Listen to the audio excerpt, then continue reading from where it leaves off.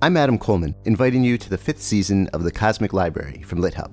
This season, we go on our tiniest reading adventure yet, into short stories in the U.S. But this too turns out to be almost all-encompassing.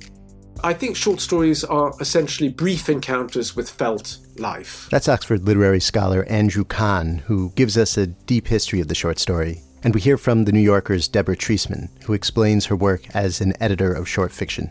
You know, if you are melding with another person, you don't turn that person into you, but you get to know the ins and outs of that person. So, and it's sort of like that. I always feel involved with the stories. We bounce around between the history and current life of short stories with the novelist Justin Taylor. The nice thing about it going out of fashion is that it really frees you up to relate to it in a different way. This being the Cosmic Library, we make sure to go way beyond U.S. short stories, too.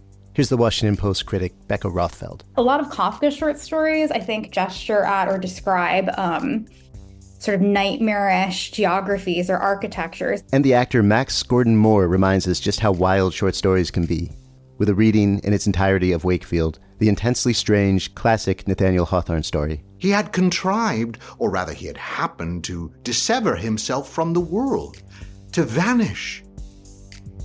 Get ready for all that and more in a season about short stories, small windows into vast universes. It's Season 5 of The Cosmic Library, available soon wherever you go for podcasts.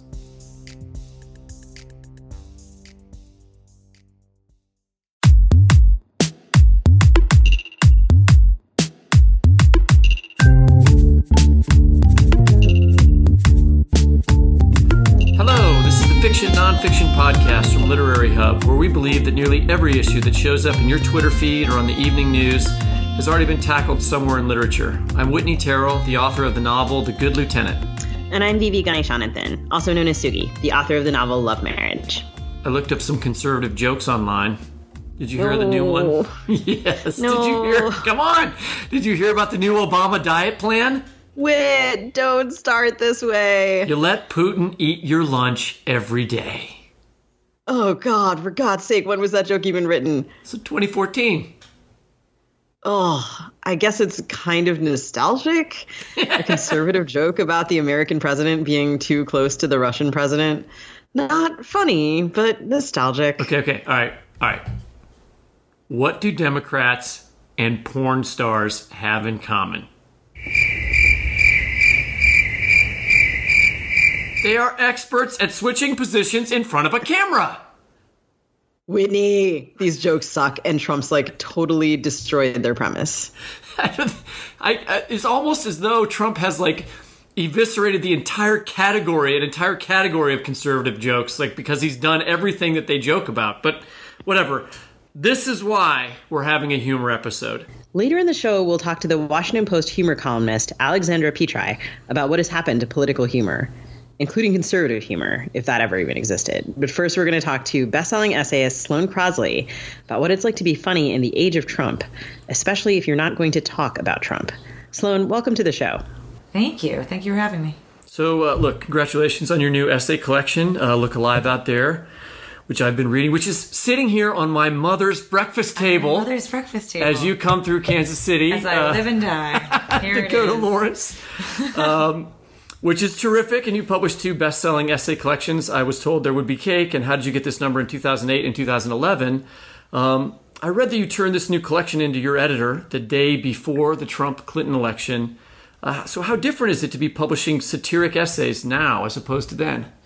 Well, I mean, they're not really, I don't know if I would call them satire. I mean, I think about what ends up in, Shouts and Murmurs, or I think about, Thurber or Mark Twain, or, these very sort of major satirists. Right. And I don't know if that's what these are. They're more So we started by calling your stuff the wrong thing. No, I apologize. I wish it was. Because there is a truth. I really wish there's a way that when people do the Shouts and Murmurs, the Shouts and Murderers, I'm putting articles in front of things like I'm foreign. Afterwards we'll play the tennis. That's always how you can tell someone is We're not doing from the this Skype country. right now. We're doing the Skype. It's happening on the table. Well, the table is actually, that's real. But anyway, but yeah. The mother's table. The mother's table. Right, exactly. But yeah, I feel like it's happening so fast and furious that I find that I need to sort of digest and marinate on thoughts for a while before I make them funny. As quippy as the essays tend to be, they do take more time than they probably look like. And we don't have time. We just have the impending apocalypse. Oh, God. Yeah, Sorry. any second now. This is the cheery podcast episode. That's where we were like, oh, God, we've got to do a lighter one. Definitely humor. Yeah, but if we do Comas political Sloan, humor, then it'll be all chill. But yeah, I mean, I was told There Would Be Cake was a finalist for the Thurber Prize, and I can't say that I associate Thurber's essays, which I love, with a particular president, of course, or that I would even be able to name who was president when a particular book of his came out. And he was writing, like you, about the human condition and not the presidency. And when I'm reading a Sloane Crosley essay, the characters I'm looking forward to meeting are the people around you. And on a number of levels, like, I'd be alarmed if the president suddenly barged in. Like, unannounced. Just like the way, like a casual. Hey, Sloane! Yeah, he just casually appears in the essay. I just name drop it. You know, I was on the subway. I saw Trump. Anyway, this hilarious thing happened. Yada, yada, yada. Yeah, I mean, it's so funny. I just finished reading, Thurber has this amazing autobiography. It's very slim I think it's called My Life in Hard Times. And it's excellent. But yeah, there's something freeing about not addressing this, about not addressing Trump. I mean, I handed in this collection right after, basically right after the election. The day Hillary lost is how I like to refer to it.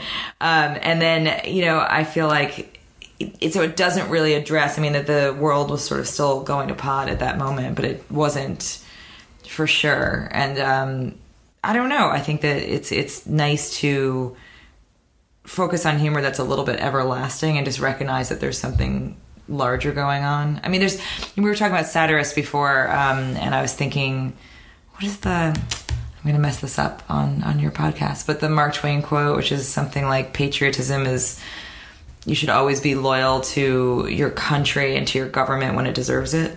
Right. Right, and it's funny, but it's not even the best of Twain, the greatest hits. But it's also, I think, to me, speaks to the sort of permanence of the country over the government. And in a weird way, so does humor, and so do these essays. There's other things that are funny or are annoying or are sad, and your range of motion isn't necessarily limited to Trump and Game of Thrones. I mean, that's the thing, is like the aperture. I reading the book made me feel like. It made me remember how much, on a daily basis, the aperture of my attention has been closed down by Trump. I mean, because there's so many things going on in the book. There's identity theft. You talk about egg freezing. You talk about hanging out with swingers in the woods. There's even, and speaking of porn stars, as we already have been on this podcast because of the president. Yes. What a crazy segue you just made. This is the You have an uncle who worked in the adult film industry. I do. So, I mean, I just thought, oh my God, this is the world that I normally live in, that I want to live in. And it reminded me that maybe it's a political act to just live in that world occasionally. Yeah, well, I mean, it's funny. I see what you mean, but it's either you dive headlong into Trump and think, oh God, what now? Uh-huh. Or it's, I think every other form of entertainment has therefore been lumped as escapism. Yeah. But I don't... Like, you're guilty if you're engaging in it in some way. You've done something wrong. But I don't feel like these essays are escapist. It's more like, let me remind you of the alternate reality that you still have a right to. Right. And in a way, that is actually incredibly freeing. I mean, not to be excessively dramatic about it, but if you and I were trapped in a bunker, just... Instead of my mother's house. Instead of your mother's house. We're not trapped. Are we trapped here? Do you lock the doors? I don't think so. Very good information for me to know. I have the alarm code. I mean, we can just finish the podcast either way. I suppose whether or not the doors are locked doesn't really change things. Longer. But basically, that I was going to say that this idea that, like, if we were trapped in a bunker, or if there was some sort of situation where you're, under extreme duress or upset or something's horrible that's happening, when you start fighting and bickering, yes, maybe you have bigger things to think about, like getting out of the bunker, but also there's something that's so distracting and so humanizing about that. Yeah. That, and when I think about some of the essays in this book that are about, the first one, a woman in a wheelchair basically steals my cab. And, this sort of humor of exasperation, that humor of annoyance, it's just, it's a muscle that we shouldn't lose because we're going to need it later as per the Twain quote. Well, and assess that sort of civilian world that we all have loved about the things that we love about America, right? Are the things that you want, that you're fighting for when you're worried that somehow the president's going to, cause a constitutional crisis, And it works both ways. I mean, it cuts both ways. If you think about, people who are in the military, serving abroad and, meanwhile people are either burning flags or doing something that's considered disrespectful by a lot of conservative people to, they fling poo at the White House. I don't know what people are doing. What did you just say? I said fling poo at the White House, and I just realized that that's not a thing. But who knows? Maybe this starts it. The point is that they're fighting for our ability. That's not disrespectful to therefore use the flag in a work of art, because they're fighting for our ability to make that choice. Yeah. And so similarly, I think the liberal version of that is to laugh at things that are not necessarily Trump and to take the choice back. I totally agree. Although Trump is pretty laughable. I mean, as long as he's not randomly barging in on your essays. I'm still imagining some alternate version of your essay collection. It's such a cinematic idea that, I wouldn't have to stop and write that in. It would just sort of happen. You'd be like, oh, I wrote a linked essays collection, and the link is that Trump randomly appears in one sentence in every essay. It's Waldo, but, a fascist. Go ahead. But speaking of non-political problems, Vertigo. There's an essay in this collection on that subject called Cinema of the Confined that I really loved. And I was wondering if you could set that essay up for us a little bit and read to us from it. Yes, I can. But shall I? Yes. So basically, this is an essay in which I am diagnosed with a somewhat rare inner ear disease. It's not that rare, but it's rare for my age group. And at first, I don't know what's going on. I'm just getting vertigo, which if you've never had it, I can't remember if it's in the passage. I don't think it's in this passage. But if you've never had it, it essentially... It wakes you up. It can be very bad. It's very disorientating. You fall down. People with severe vertigo will just sort of vomit and hit the deck. And it's funny because I say that, not to withhold empathy from people who make a habit of standing up and sitting down again and getting a head rush. But if you think you maybe might have had it, you definitely haven't. It's like, when people think, oh, I think I've broken a bone. I'm like, you would absolutely know. Unless it was your toe. You would absolutely know if I cracked your femur in half. They're like, maybe. I'm like, no. So it's this horrible thing. But at this point, I'm going to read you a little bit from the beginning, and I'm not sure what it is yet. And, okay. The other thing, I'm sorry, apologies for babbling about this for so long, but I was at a speaking engagement at Trinity College in Connecticut, and so then I got on a train back to New York. As soon as I got home, I made an appointment with an ear, nose, and throat doctor whose last name is Goldfinger. I had seen Dr. Goldfinger in the past and knew him to be one of those rare doctors who maintained a balance. Well, I would apologize, but it's definitely going to happen again. Between treating you like a person and treating you like the New England Journal of Medicine. I also knew him to have a humongous painting of a Rorschach test in his waiting room. Please allow me to correct the image in your mind. The words Rorschach test are spelled out in giant letters. Because it had been many years since my last visit, I was given a clipboard with a frosting thick pile of forms to fill out. Bending my head invited the spins, so I slouched in my chair until my chin was parallel with my knees and leaned the clipboard against them. A woman seated across from me glared in my direction, but an old man in a tweed cap had a smile for me. Boy, had he been there before. I knew I should have been grateful for this twinkle of commiseration, for this moment of kindness passed from one generation to the next. But I don't want to be any part of any club that can't remember its own handshake. I clicked a cheap pen meant to resemble an esophagus and began filling in the blanks, of which there were many. Doctor's office forms are a poor example of what we, as a society, are capable of. For starters, why are they on paper? Even the most avowed Luddite will concede that information like sulfur makes my throat close up should not be subject to a mortal medium like handwriting. Also, why do they need your social security number 50 times? Are these forms being scattered to the four corners of the earth? Is one getting buried in a time capsule? Can I see the time capsule? And who should we contact in case of emergency? Well, I'm already at a doctor's office.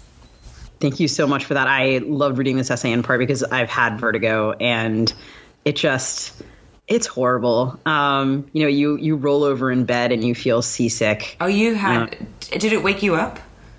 Yeah. And then just also, I didn't know what it was for a couple of days when I first had it because I had never had it before and had to be sort of walked down the street, had to be walked everywhere because I couldn't get from Did point they A find to this? point B. Okay, now this is just turning into me like being a medical examiner. Did they find the source of it? Do you know what's wrong with you? Because it can come from so many different. It can come from migraines. It can come from, I think in my case, I have some sort of ear imbalance that might. You didn't fall in a wave the wrong angle from a surfboard? No. Okay. Well, the amazing thing about that essay was the ear crystals thing that you talk about. The sodium crystals. Yeah, that was crazy. Yeah, it's really, this is what's sort of, that essay is interesting, and I'm so happy that it comes off as interesting because in it I talk about how medical writing versus travel writing and how travel writing inherently, those extra scraps from your trip are always interesting. Yeah. Even if they don't make it into the article, this harrowing story about a missed flight or something like that, or this weird thing is always interesting, and extra scraps from medical writing, I say, are not interesting, such as, no one wants to hear about all your phone calls to the insurance company. Like, oh, you went to the pharmacy? That's awesome. What'd you bring me? No one asks these things. And so I realized almost only after I published it that I'm glad you guys find it interesting, just because I'm like, wait, have I just sort of had this sort of imitative thing where I just write an essay about how boring medical writing is, but it's an essay that's medical writing. Well, but you have this line this is the line I marked in there was, writing about illness is a form of travel writing, that the writer's mind stands at attention even when her body cannot because she's entered a new environment, in one case voluntarily, in the other not. I just thought, that's a great insight, Well, thanks. It's just this weird, they're sort of yin and yang, and you don't have to could be another kind of writing, but for me it felt like going to a new country, being sick. And in a way, it's funny. I actually realized just now that subliminally, very, very deep down, I realized why I think I made that comparison. Okay. And it's because of the poem Tulips by Sylvia Plath. Oh my God. I know. But in the very end of that poem, she's in either a hospital or a mental institution, and it's, people are trying to send her things to make her feel better, and it's all these red images that get bigger and bigger.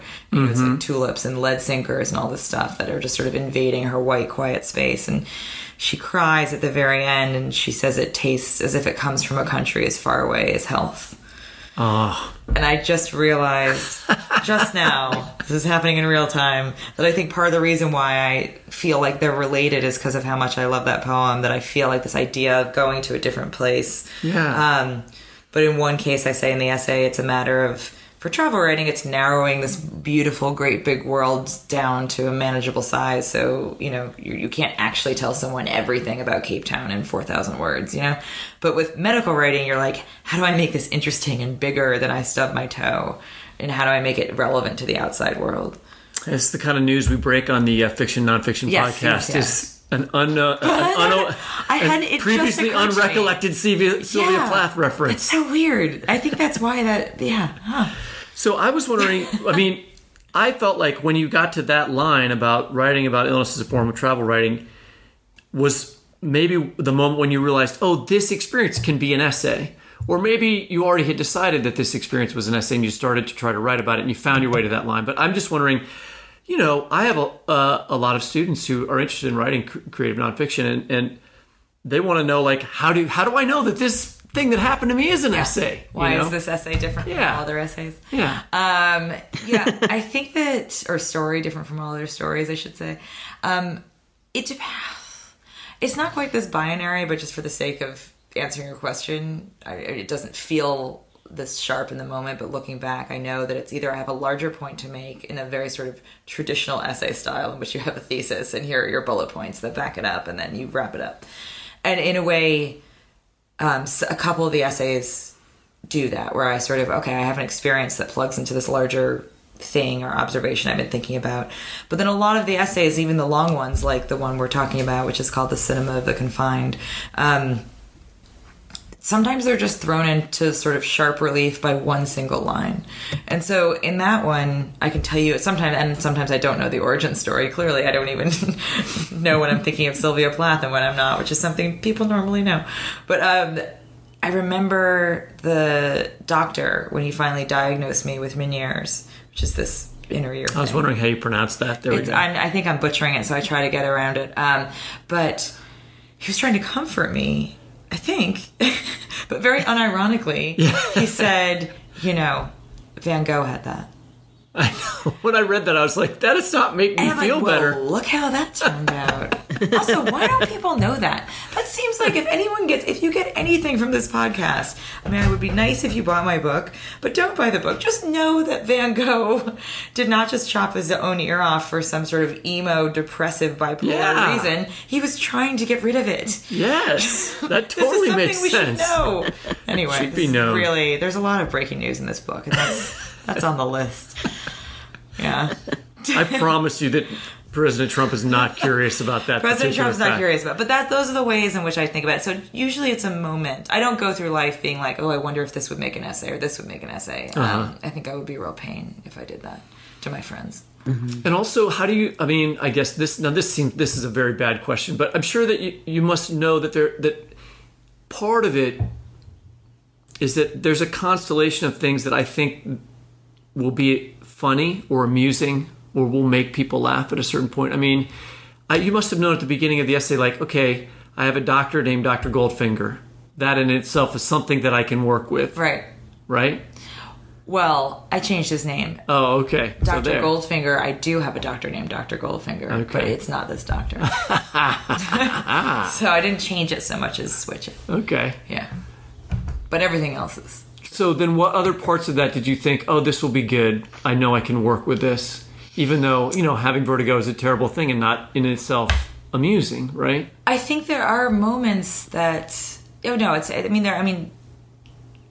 aren't that many moments when something truly bad is happening that you're thinking, this is going to be a funny essay. There's another essay in this book called Up the Down Volcano where I managed to strand myself on an active volcano in South America at like 17,000 feet because I'm highly underprepared, and there are moments of laughter during that. So I remember taking some malaria pills I had brought with me and sort of cackling wildly to myself like a crazy person because I'm like, what lives up here? I'm not gonna get malaria. Nothing is alive up here, and I shouldn't be here either. Right. Well, that premise in and of itself seems to me like the premise for that essay seems to me that I'm like, oh yes, this should be funny. This will probably be funny. Vertigo does not seem to me like, that's probably not funny. It's the travel medical thing. Like, you sign up for it, but I didn't. But because I was so underprepared and didn't understand how high the mountain I was climbing was actually going to be, in a way, it does have more of a Venn diagram with the illness thing because it's something that I didn't know I was signing up for, or something I didn't know I was a room I did not understand I was walking into, but. Usually, so there are like the malaria moment, there are a couple of moments of like true laughter in it, but it's usually, if it's really upsetting, only afterwards, and like, or only as I'm coming off it. I mean, I remember there's some point in the essay where I mentioned that I had just one document about this entire harrowing experience at the end of it, and it was 2 lines, and the first was the desire to be healthy is different from the desire not to be sick. And then the second was Cheryl at Blue Cross. And I must have just had a document open where I had started to have this inkling that I was going to write about it. But the way it's written on these 2 lines, it looks like that's what Cheryl at Blue Cross told me. And I was just I laughed hysterically. I mean, not in my own words, but at the weird configuration. Because I'm like, well, maybe Cheryl at Blue Cross would tell me that. I was really out of it. I was on a lot of Valium to make it helps with the dizziness, So yeah, there's occasional moments that are always. I also feel like as I go on between I was told there'd be cake and how did you get this number, and now for Look Alive out there, I feel like I'm more and more interested in making very unfunny things funny.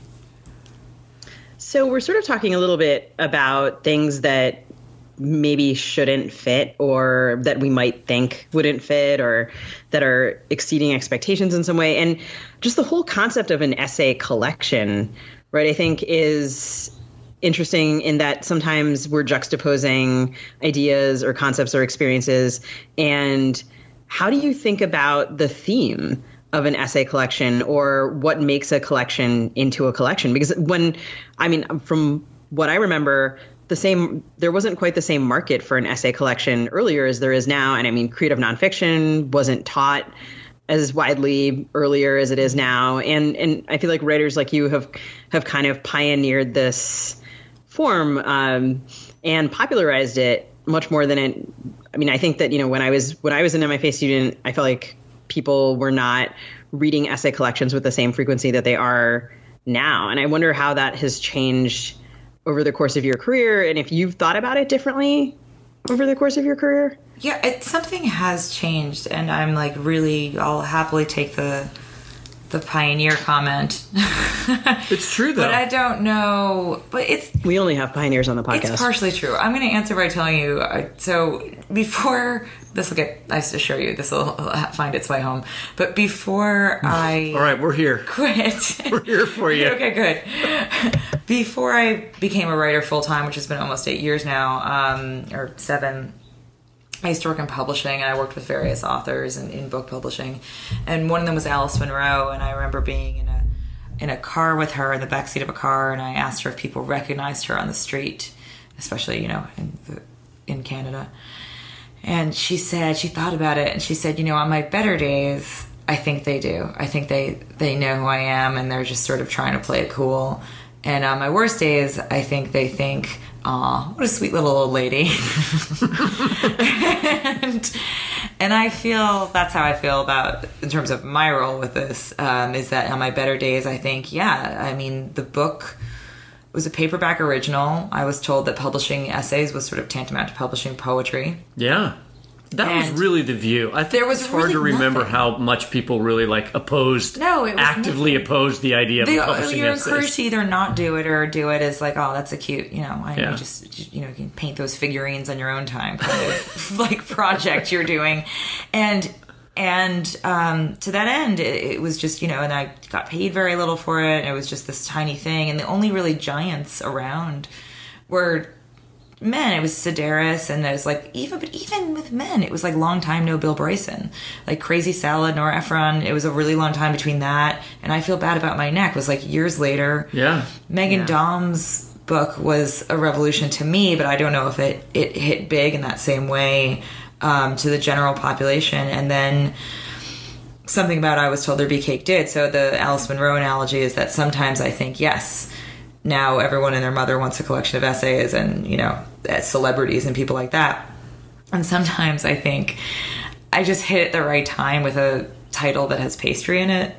That's appealing to people, really. I mean, and I'm not being falsely modest or falsely egotistical. It's just sort of, I don't think about it that much. But if forced to think about it, that's sort of how I think about it. And in terms of how it's changed,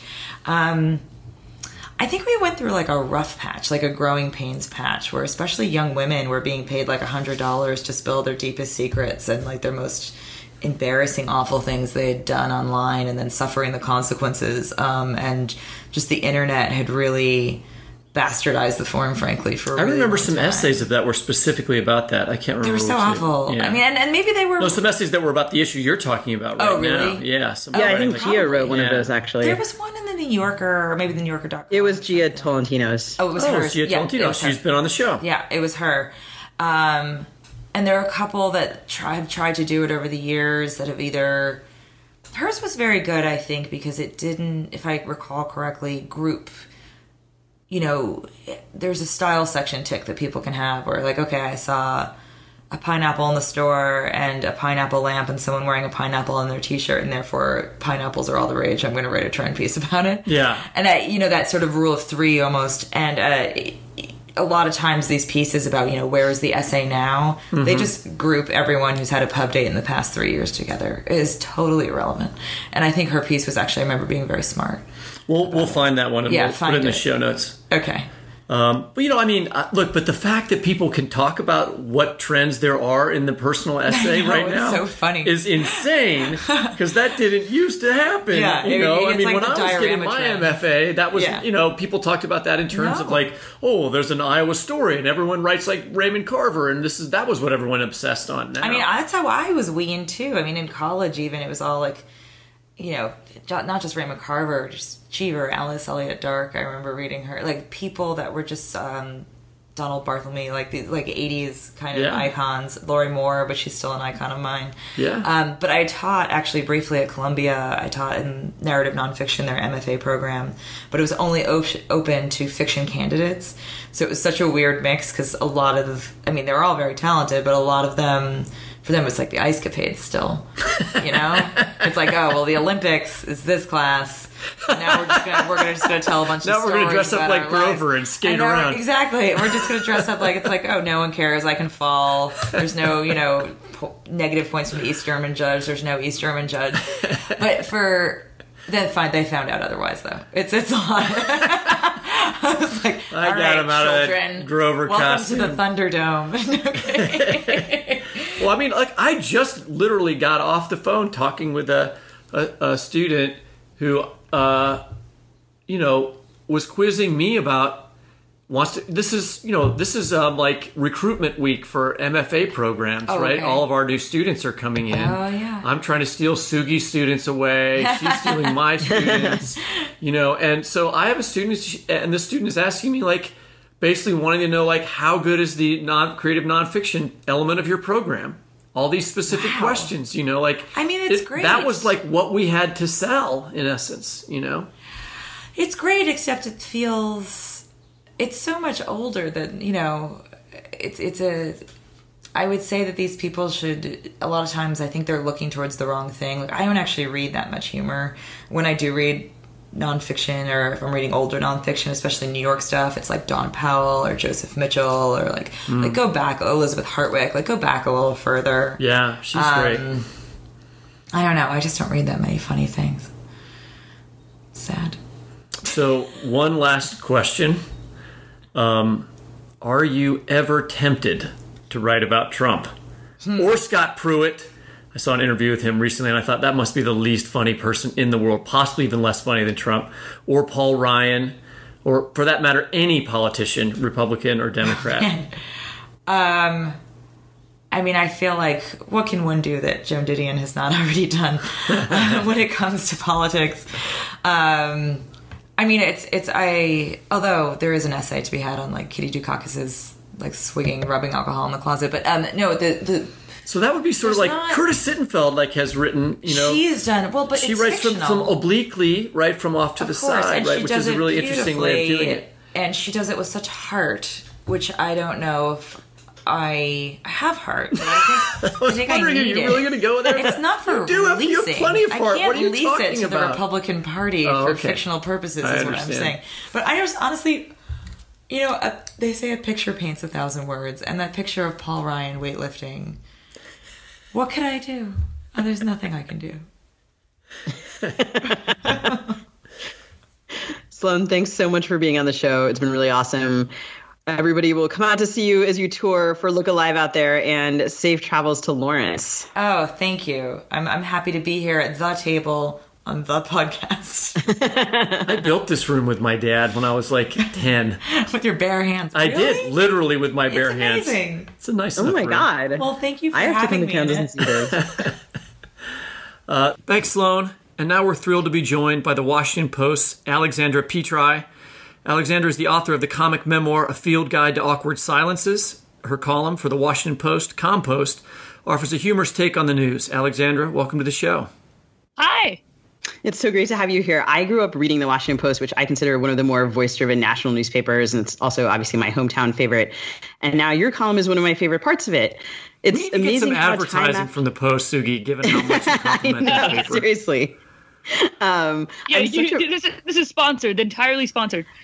Yeah. I'm just such a diehard. I mean, I grew up reading the entire Post every day after school and just feel like I loved it so much. And I think that, your column is amazing in that it makes me laugh about news that when I read it in sort of a straight news format often seems deeply unfunny.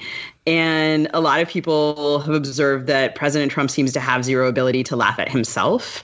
The White House even once included a column of yours in its daily news briefing because they didn't get the joke. Which was amazing. So I'm curious to hear you talk a little bit about how you write jokes about news cycles that an arguably humorless person dominates so very thoroughly. Well, to start off, I also grew up reading the Post. I feel like, which way did you read it?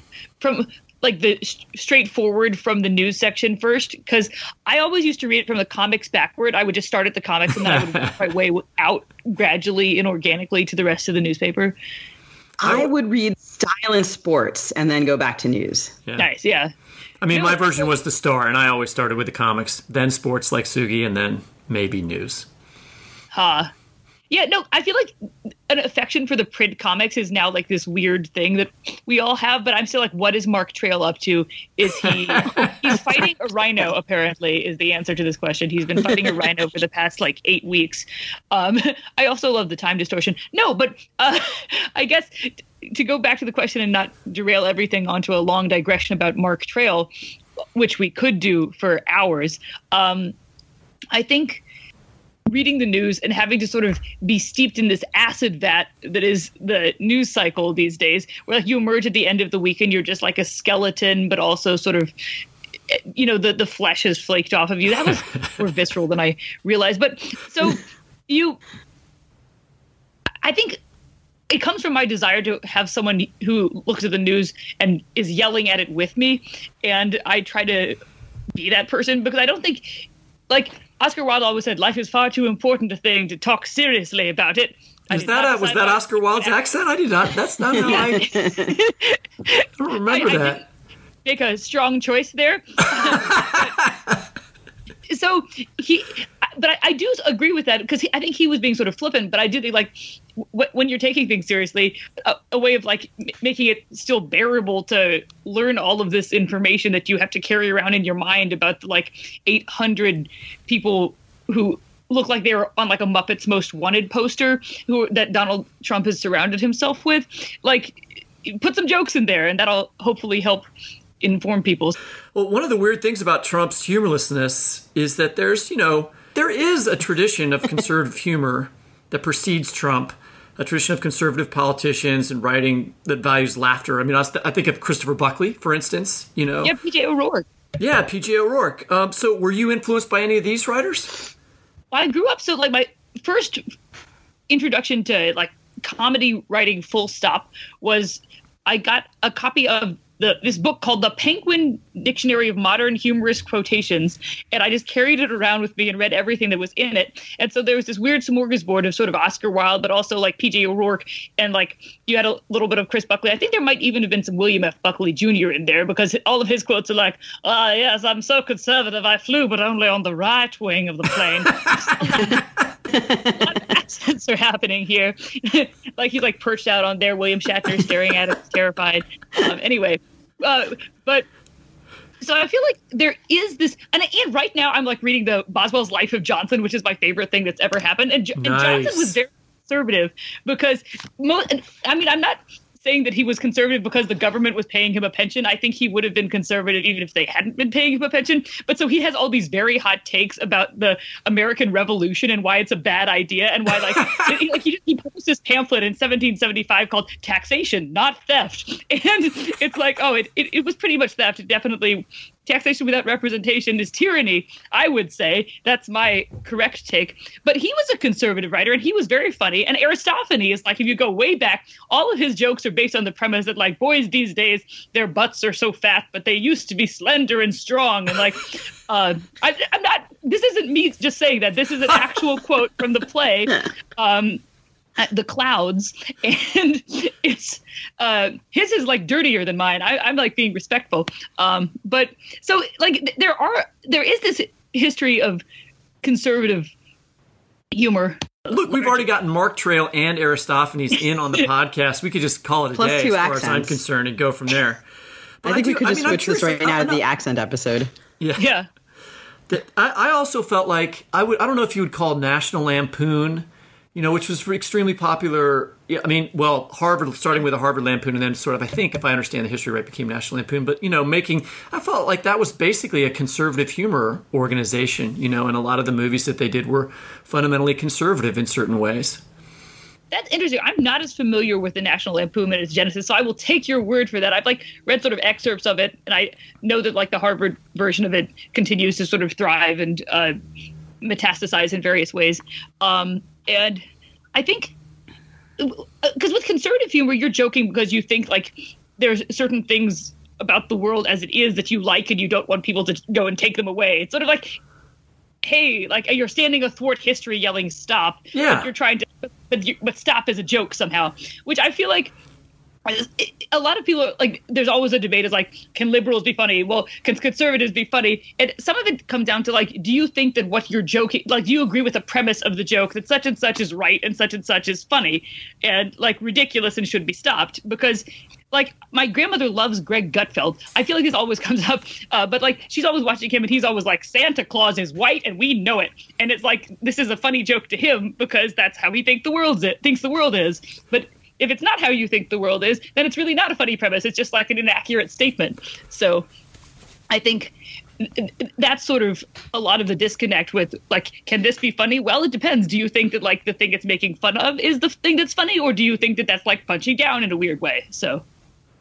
Yeah, which maybe gets back to, I mean, Trump himself is so humorless. He is unable to crack a joke on the rare occasion that he attempts to crack a joke.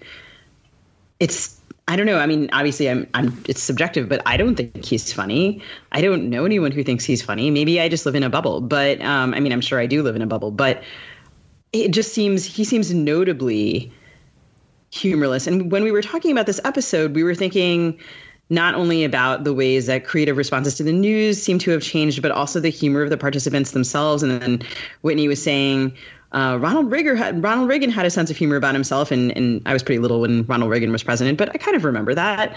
Your dad was a Republican member of Congress, but so many members of the Trump administration, certainly at least in public, seem just laughless.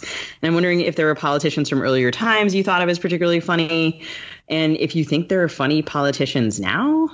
I feel like Abraham Lincoln was hilarious, and not to just turn everything into fart jokes, but he used to tell so the thing that I resented most about Lincoln the movie, other than like Daniel Day-Lewis literally becoming Abraham Lincoln and texting Sally Field in character, which like good for you, Daniel Day-Lewis. He seems to have a lot of spare time. But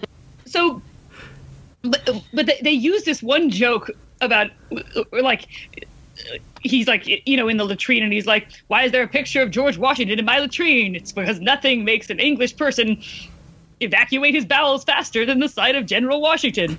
And so he liked to tell fart jokes and sort of, but like politically, it's the whole sort of like ability to be self-deprecating. So they would say he's two-faced, and he'd go, well, if I had two faces, would I be wearing this one? And for some reason, my accents are really way off now.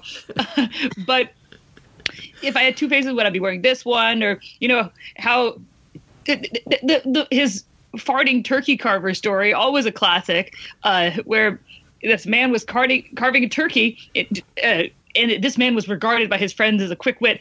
I'm not telling it as well as Lincoln told it, but this is authentically a Lincoln joke. He's carving the turkey, and he farts loudly, and everyone at the table falls silent. And they look at this man trying to figure out how is he going to respond to the fact that he's just loudly farted in front of the entire audience. And he rolls up his sleeves and he sharpens his knife and he goes, now, by God, I'm going to see if I can't carve this turkey without farting. And anyway, I guess you had to be there. The 1860s, they were a weird time. But I agree. I agree that self-deprecation is the key, That's the thing. Like, if a politician has the ability to laugh at themselves, that's what's always funniest. I thought Obama was pretty good at that. Like there was this very funny joke from his White House Correspondents' Dinner, and I feel like he always had outside help. So now I can be like, I know that Nell Scovell wrote this one, where he's like, people complain that I'm too in bed with Hollywood. I was just saying to George Clooney the other day that, like, people complain that I'm too in bed with Hollywood. It was a better joke when he told it, but, like, you have to understand how you appear to other people and why that might be ridiculous in order for self-deprecating humor to work. And I feel like Donald Trump looks in the mirror and he sees, like, the picture of Dorian Gray, but, like, the person, not the painting. He's just like, this is perfect. He's eternally young. He has no flaws, and his complexion is such as to make angels weep. And most people, I think, see something different. There was just a couple times that I noticed a few times. Didn't he sort of make fun of himself a little bit at the correspondence dinner this year? Didn't he make fun of his hair one time? I mean, that's the thing he should make fun of. You know, that's the thing a politician would make fun of. They know that everyone makes fun of his hair, so you get out in front of the joke. I just don't see him doing that very often. No, he did at CPAC. He made sort of a joke. Oh, that's what it was. You're right. It was CPAC. He's like, I get it to hold up there, but I think part of it is like whether he feels like the room is in on the joke with him. At his rallies, I think he gets a lot of laughs, but his laughs are all the things like, let's lock Hillary Clinton away, or like, we all know that immigrants are a terrible threat. And it's like, it's not really a joke. His jokes at the rallies are like the ones I told at the beginning of the podcast, meaning like, they're just kind of mean, it seems like. It's like cheering for the Cobra Kai. I just like... He reminds me of nothing so much as it's like watching a bully tell jokes, and which is not only it's just not entertaining. But I mean, are there other? I mean, Whitney, when we were talking about this, you were sort of like, John Boehner, he has his funny moments, and I was like, he does. When are those? I think he and I wonder if there's. When he left office, which I thought was one of the funniest things. Post office, John Boehner started immediately the second he was doing that press conference, and. He literally was singing, and now I'm forgetting which song it was, but the actual song, it makes it so much funnier. And he posts actual little pictures of himself, like working on his lawn, and makes fun of himself for how into he is about his lawn. I find that amusing. No, he's like slowly becoming Onion Joe Biden. That's his life trajectory. Like, oh my God, was it Zippity Doodah? Was he yes, singing? It was. Oh, I knew it. Yes. Oh gosh. Yeah, he found it in the vault and he got it out and he sang it.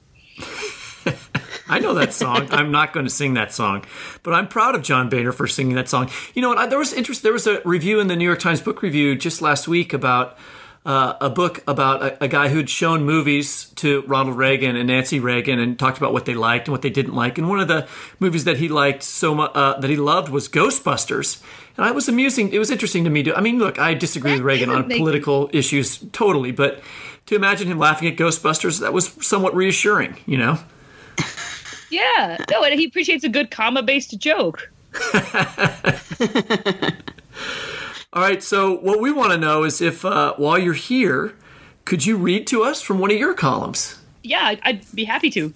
I've got the James Comey book excerpt. Yeah, please. And so basically, the excerpt started leaking out, and so I figured that conjecturing from the data points that we had, I could figure out what the rest of the book would sound like. And he has this wonderful quote that got shared where he said, "I stared at the soft white pouches under his expressionless blue eyes. I remember thinking in that moment that the president doesn't understand the FBI's role in American life." And that's a real excerpt. So based on that, my projected excerpts ran as follows. "I have been called a human humblebrag. I certainly couldn't speak to the truth of that statement, except to say that where I come from, we don't like bullies and their mean words. Bullies are mean and small, not like myself. I stand 6'8", with a head of lush dark hair and eyes that pierce into the souls of everyone I encounter, like the eyes of a hawk who has read Reinhold Niebuhr. I wrote Reinhold Niebuhr. I would venture to say that I am the protagonist of my own life, and perhaps the lives of many others. Certainly no one else has as yet stood up to take on this grave responsibility, and it was my honor to rise to this challenge. It is a little embarrassing to describe myself. I stand, as mentioned, about 6'8", like an oak with a firm sense of right and wrong, and large, capacious hands. When I first seized Donald Trump's, I took a mental note, and later a physical note, I maintained scrupulous contemporaneous notes, that they had vanished into mine, like a dormouse curled up inside an oven mitt. But most hands do that when confronted with mine, except President Barack Obama's, and, I hope, Reinhold Niebuhr's, if we ever meet in this life or the next. Not to draw any parallels to my time as a prosecutor against the mob, but when I met Donald Trump, one couldn't help but note certain similarities. Donald Trump would frequently ask me if I would like to be quote-unquote made, but I made a point to fob him off with a joke, saying, "I think I've been made already, Donald Trump, by a far higher power," as Reinhold Niebuhr would suggest. Donald Trump did not laugh at these jokes. He never once laughed in my presence. I think it is a grave danger to democracy for a man never to laugh. At After we met, I glanced over at Jeff Sessions to see what he thought of it all, and although he spoke not a word, his pursed pink lips seemed to say that he was a weak, small man with no gumption. He was pleading with me with his downcast eyes to do the right thing, and with my eyes I said right back, I will. I always have. I never swerve from what I believe, and you can bet a shiny nickel that I never will, sir. Thank you, Jeff Sessions' eyes whispered. They glistened like marbles that were wet from being held in a dog's mouth. As I stared at them, I wondered, has this man read the writings of Reinhold Niebuhr? I kept trying to read the Constitution to Donald Trump, but he did not take to it. I gave out mints to all my staff with their copy of Lean In, and with those mints I included a line from the Constitution. But when I tried to impart a lesson, he ate the wrapper and spat it out in my face. So those are just a few excerpts from it. So I have a couple of observations to make. One is, so what this tells me is that you write a lot of your humor columns in the first person, or from like at the point of view of the character that you're writing about, rather than from your point of view. And do you have the accent in your head while writing? That's my question. There's always an accent somewhere, and I think sometimes like it's not so much an accent as like the way the words of the person shape up on the page. But when you've heard somebody like Comey, who has such a distinctive way of presenting his phrases and shaping them, and also a distinctive prose style, and the two sort of meet, but he says Lordy a lot more out loud. Although he does say "what a world" in the book. I think. God. Do you go back and listen to his like testimony to sort of get a sense of how you want to do his cadences or something like that? Yeah, I feel like you have to sort of read a certain volume of their writing and then listen to them and enough to sort of get it in your ear. And which is, because I do a lot of sort of parody style stuff, so I will usually go back and read the original as much as I can until I feel like when a sentence comes out next, it's going to sound like the sentence that I just read, as opposed to like the sort of sentence that would come out of me ordinarily. Well, now, like, what I'm about to say is going to sound really toolish, but it's like Ezra Pound said the only author that you can read without it rubbing off onto your prose style is Chaucer, and so he would always like carry around Chaucer as a palate cleanser. But you know, I don't do that because Ezra Pound. Well, so I'm observing that. Am I remembering right that do you minor in classics? Yes. And so it's.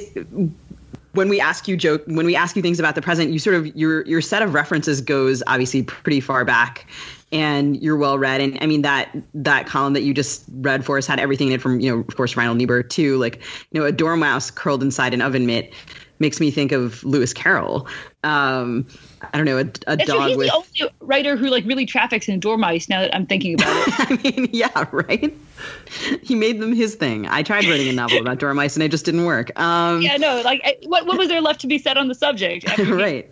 Treated it. And so I don't know. It's interesting to hear how like the classic, almost political tragedy, or like the tenor of like grand theater sort of works its way into some of the things that you write. And I was thinking that, I have a colleague who also I sometimes teach humor related things. And one of my colleagues also does. And she and I discussed, I remember your Chris Christie column with a bunch of undergrads. And then there too, like it's this sort of theater of the absurd, the idea that Chris Christie, and I think that might be a first person column. I think it's all like third person, but like really close in, which is like Chris Christie this, Chris Christie that. Like Chris Christie has no mouth and he must scream. That sort of degree. Yeah, it's like very close. It's very close point of view at any rate. And like then the sense of him being trapped in, I don't know, I almost felt like I was like if the scream had been a column instead of a painting, that was what I was reading. And I mean, the undergrads were sort of like, how do you do this? And I'm, all of these conceits that you come up with, like these little flourishes, so many of them seem to come maybe from the classics. I'm speculating a little bit, but where do you think they come from? I think a lot of it is that, and because I think I'm now badly mangling an Oscar Wilde quote, but he's like, one of the ways to like give people the impression that you're very original is just read a lot of stuff and not tell people. But no, but I think I sort of do, partially as an escape from what's going on, but I think partially as sort of a way to give me hope and sort of a window into what's going on, is I read a lot of sort of old timey stuff, and because you can be depressed and think, well, things have never been worse, and then you read anything written at any other point in human history, and you think, well, maybe actually. And so, which is reassuring. Although for a while people were like, well, politics have never possibly been as polarized as they are right now. And someone was like, yes, they were in 1859. And it's like, don't tell me that. That's not good information to have. So I think like a lot of it is I just really do enjoy this, like the nerding out about English majory type stuff. But I also think that if you can find somebody else who's had similar problems and they came up with a metaphor, and you can try to find a way of using that to shed light on your own situation. See, this is like whenever I try to talk about like how do I write humor, I wind up sounding like this like big jerk of an English major. But hey, this is Literary Hub. Okay. We are our audience is basically composed of big jerks of English majors, yes, of which I am one also. So please go ahead. I'm like, no, but like synecdoche, though, and of course, zeugma, and furthermore. But I also was reading some other interviews with you, and you were talking about ways that you kind of test out jokes for your columns using other mediums. You are on Twitter. You're very prolific in a variety of mediums, and I'm wondering, does that help you to decide what makes it into the column? Yeah, because sometimes you think, I've got a joke that will definitely power an entire column, and then you tweet it, and you're like, no, I have a single joke, and that was the joke, and it is gone now. Goodbye, joke. Enjoy your life in this medium that is better suited to you. So that's something that is good to discover, and it's good to have an outlet for that purpose. So, it's a little bit of an old-timey thing to write a humor column for a daily newspaper. That used to be a staple, but that's increasingly uncommon. Why did you decide, why did newspapers appeal to you as a place to be publishing your work? I mean, I feel like any place to publish your work is appealing in this day and age, but I think like the more I think about it, the more I realize that was what I grew up reading to a large extent. I was always like super into like James Thurber, and like Dave Barry was my jam. Like obviously as a post reader, he would be there every weekend in the little magazine and with an excitingly exaggerated illustration. And so this just seemed to me like print comic strips, like a normal career that would continue to exist for many hundreds of years. And so, but like at first I used to feel like more of a relic than I think I do now. Because now it's just like everything's on the internet. That's how everyone makes their jokes. You can put them in a video and put them on the internet, or you can put them into some prose and put them on the internet. But this is where everybody hangs out all of the time. And so it feels less like I'm sending it out into a print newspaper every week, although I'm thrilled and delighted to do that every week. And also syndicated sometimes twice a week. It depends. Check out the Salt Lake Tribune. That's my plug. I know, that's cool, being a syndicated columnist. That's like the Salt Lake Tribune. Awesome. And other newspapers, I think, but definitely the Salt Lake Tribune. Thank you for your discernment, newspaper. Wait, do you hear back from readers from all over the world, and what is that like? It's great. Although usually they're annoyed, so it's bad. No, it's great because it's fun to see. Sometimes you'll hear somebody who just says, "Hey, I really liked your column," or you'll hear from somebody who says, I would like you to publish my column, which is, I'm not always able to help them with that. But especially if their column is entirely a poem and the premise is that Donald Trump is a choo-choo who's gone wrong, which I haven't done. It's nice anytime you hear back because it can be sort of like, dropping a rose petal down the Grand Canyon and waiting for the echo otherwise.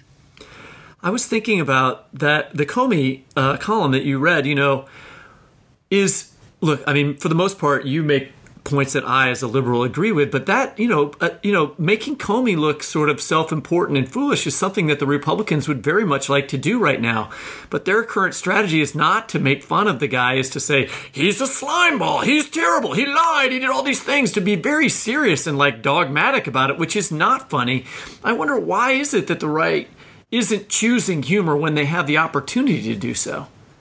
That's interesting because I think there is a longer version of the column online where I point out that we have this tendency, I think, across the board as a country that, as you're saying, the right isn't playing enough into on this one, but to sort of conflate people who are personally grating to us in some way with therefore not wanting to have to hear from them. Like the whole sort of thing where like you have a voter who sees Al Gore on TV and is like, if I have to hear from that man every day, it's going to be unfortunate, instead of sort of thinking, you know, who will do a good job of governing and weighing it that way. And so this sort of elevation of style over substance, I think, has really played into Donald Trump's hands a lot of the time, because his style is consistently entertaining, whatever else you will say about it. Right. Like it's watchable in the sense that like a toaster that you know is going to burst into flame at any point if you look away from it is watchable, but it's definitely watchable.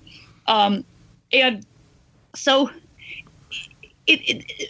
everyone, instead of being like, this premise is a flawed premise, we have to be like, this man may be personally obnoxious and he's wandering around like with Jiminy Cricket on his shoulder, and yet he's behaved correctly. And the fact that he might annoy us if we sat next to him at a meal should not in any way make his account less valuable, or the fact that Donald Trump fired him any less damning.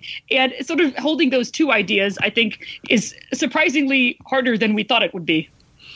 Is there anything that you have wanted to write about and you just, you know, you're sitting at your typewriter, I'm now imagining you in this old-timey setting too, and, you know, yeah, and you yank the paper out and you crumple it up and you throw it in the trash can and you're like, I can't do it.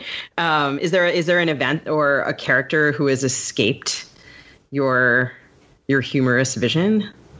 Oh, man.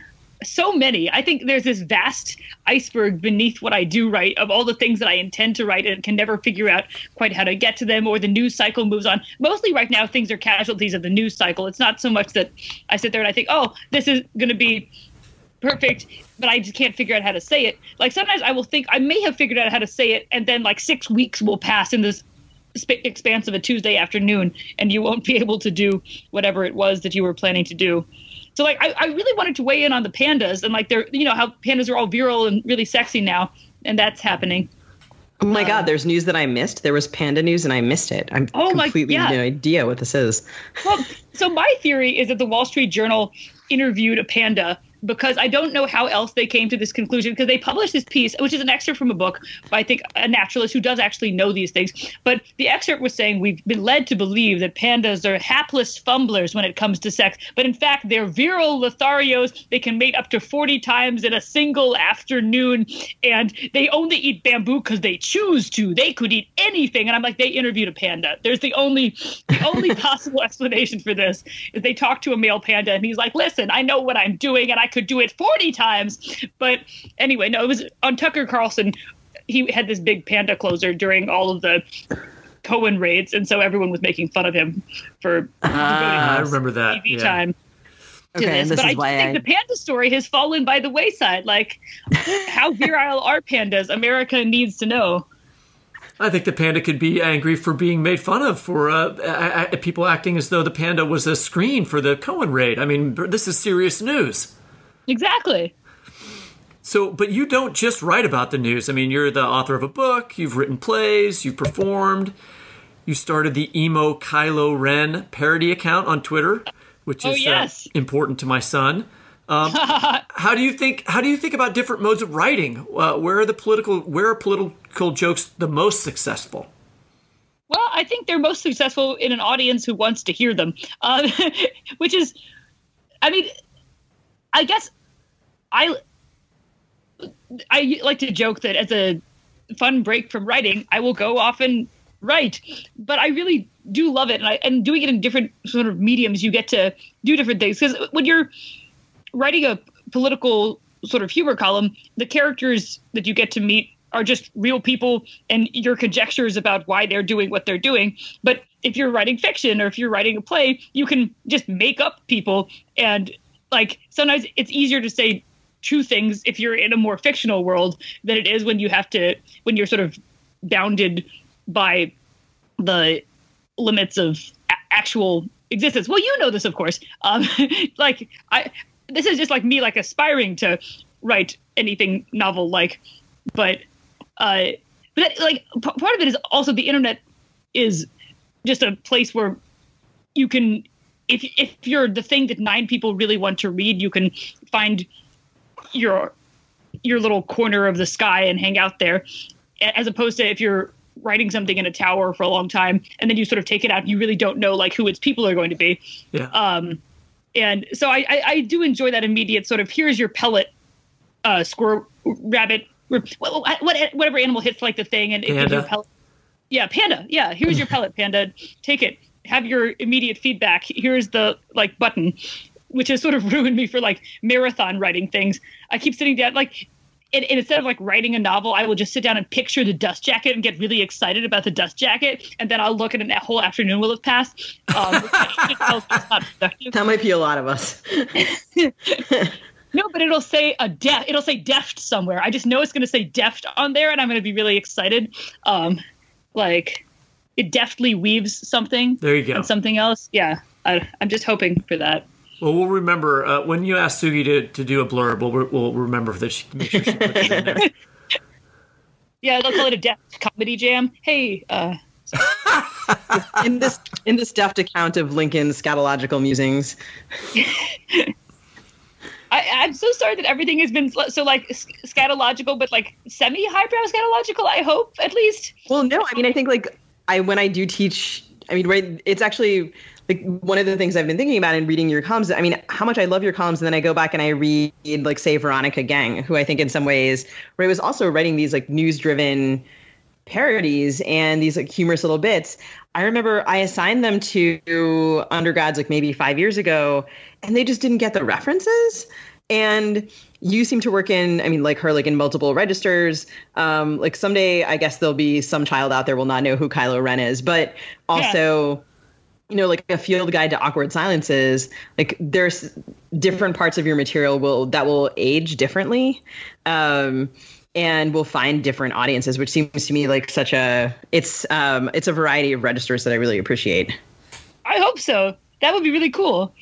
In Forster, where he's making fun of this woman who's like, well, how can I know what I think until I see what I say? But as somebody who sort of always has known that they were a writer, that's really how I see things. It's like until I get the little black things come squiggling out onto the white space on my computer, like everything's only partially formed. And so I'm really grateful that I get the opportunity to do that. And also and that people like it in various ways.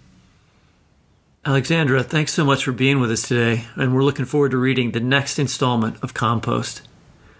Thank you.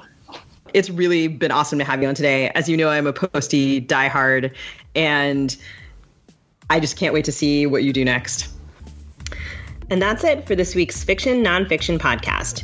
Whitney and I will be back with a new episode in 2 weeks. Our theme music is composed by Travis Workman. You can subscribe to us in iTunes, on Apple Podcasts, Stitcher, or at the Literary Hub website. We really appreciate feedback and discussion. We think of this podcast as a community, so we hope you'll keep it up. Visit us at FNF Talk on Twitter, FNF Pod on Facebook, and we can talk about whether I was wrong that Donald Trump is humorless. As he said at the Gridiron Dinner, nobody does self-deprecating humor better than I do.